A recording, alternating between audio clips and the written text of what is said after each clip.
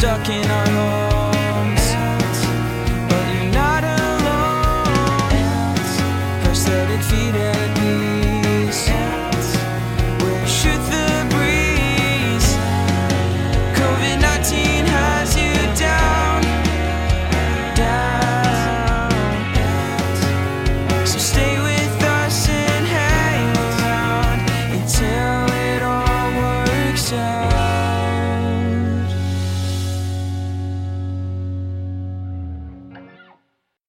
Hi, I'm Peggy. And I'm Dave. Happy Thursday. Thank you, Peggy. How are you today? I am living the dream. Doing okay. Yeah?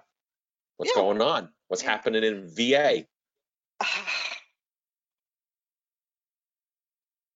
I stumped you. I stumped you with that question. That's not good.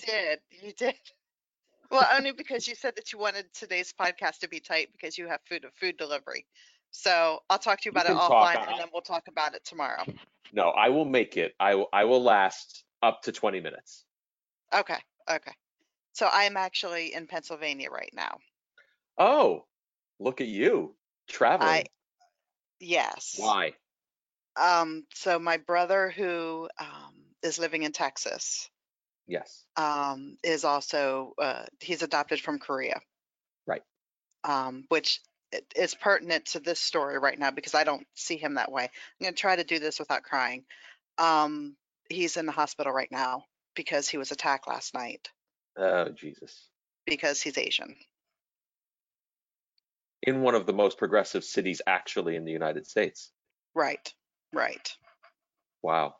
So it's he's in the hospital right now, which is scary because the hospitals are also full of COVID right there. So it's Right.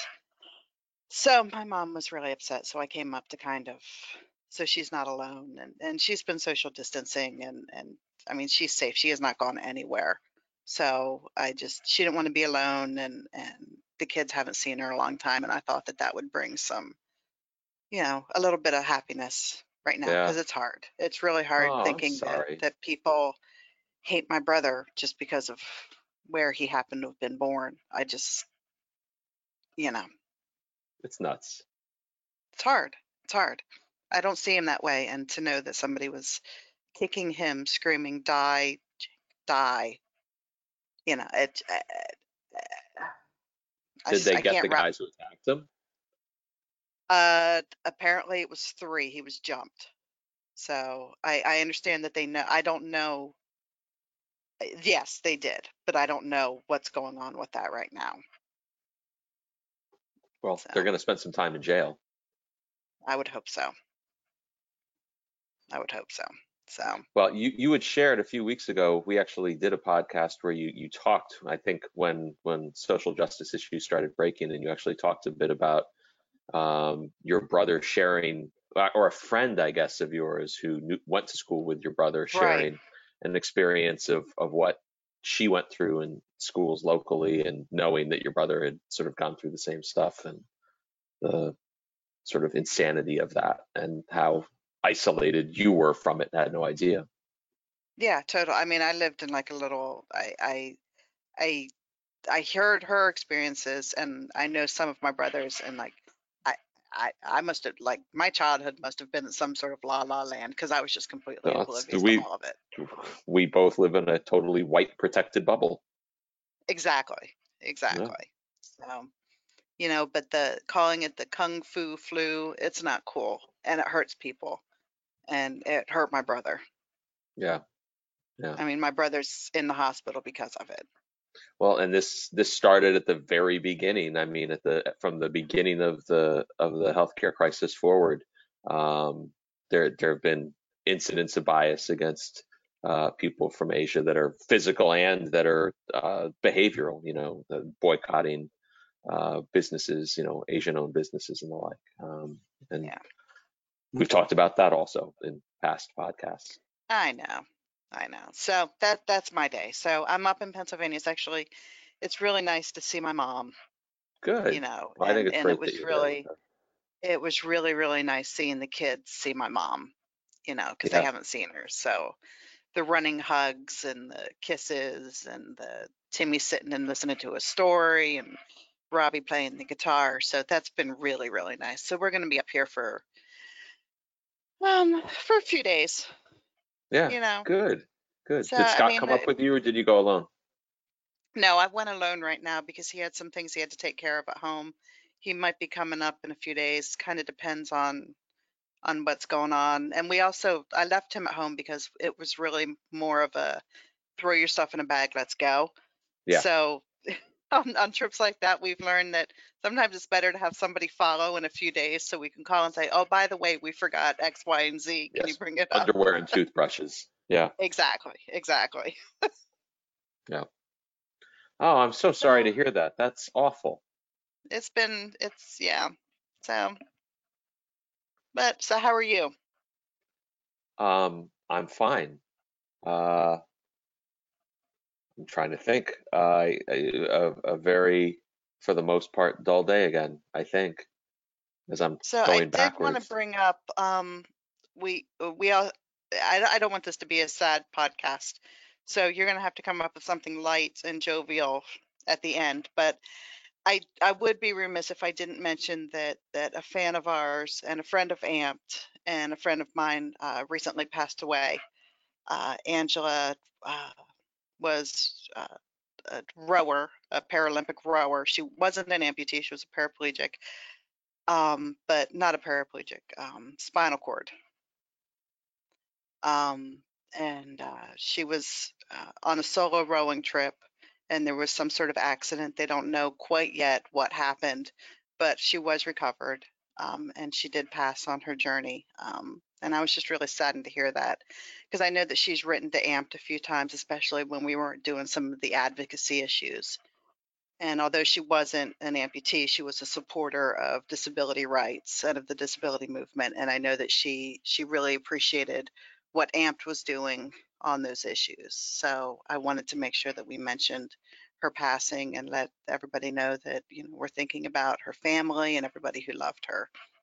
Yeah, thanks for raising this, Peggy, and obviously thoughts and prayers to Angela's family. And I didn't know Angela personally, but you forwarded me some information about her, and you talk about a rich life and someone Yeah, who I mean, you look at it, it's like if I did two of the 10 things listed in her bio, it would be like that would be it. That would be like a lifetime exactly. achievement.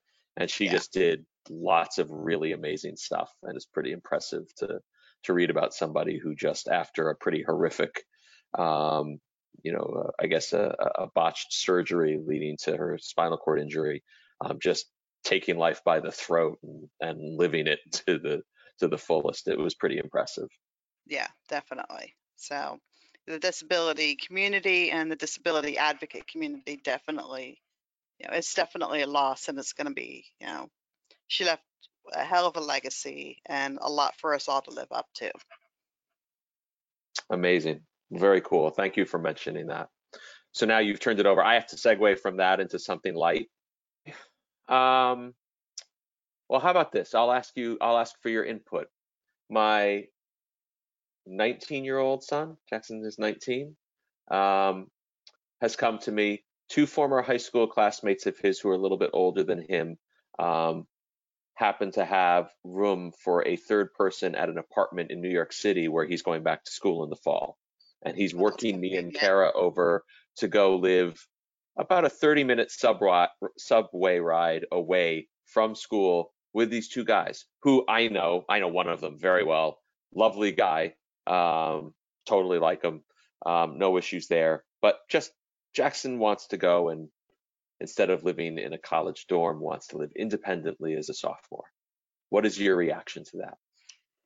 So, and we talked about this before about the living off campus.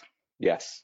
And I'm all for living off campus. What I worry about with living that far off campus with people who don't do, and they don't go to that school. No, they go to another school in Manhattan. So I think that personally, if I were going to live off campus, I think it's better to live off campus in the community, still in your college community, because I do think that you miss a lot. That when you live off campus, then he's going to be more like a commuter student than Right. a residential student. And I think that that changes things socially. But I mean, I understand why he wants to live off campus. I mean, it's more fun and you're ready to spread your wings a little bit. How was he with getting to his classes on time and things like that? Well, it's hard for me to tell exactly. His grades were not horrific. I mean, Okay. he did a respectable job. But for one class last semester, he would have had over a 3.0, but he flamed out in this one class completely. So that hurt him. But I mean, let me put it to you this way. Jackson is a kid who has always, let's say, taken a rather liberal approach to class attendance. Okay. But he is also a kid who is smart enough that he can often make up for that because he can just make up for it. He can Right. get through content and process it and deal with it. I do know he was not serially absent from classes. He wasn't like going to every fifth class.